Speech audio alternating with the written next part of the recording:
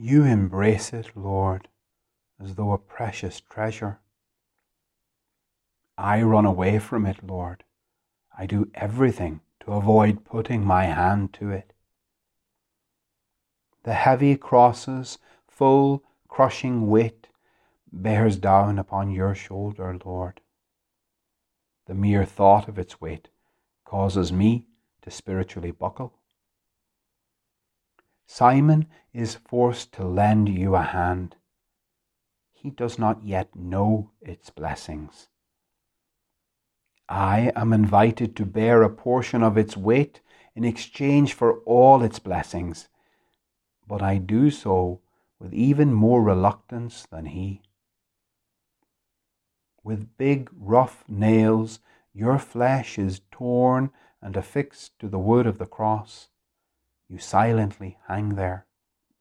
A mere splinter from it causes me to moan and wail and lament. A crown of thorns you have taken upon yourself, when you deserve a crown of glory.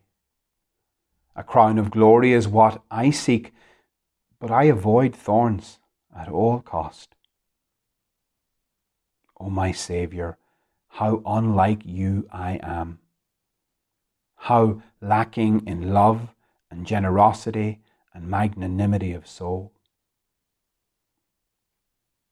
Jesus, I seem to hear you say, do not fear to run your soft hands over the rough wood of my cross. Feel its hardness, its proportions, its every groove. Run your soft hand over the rough wood, and you will know the calluses and the splinters, and the blessings and the glory which will change everything. This knotted wood will smooth out the twisted knots in your soul.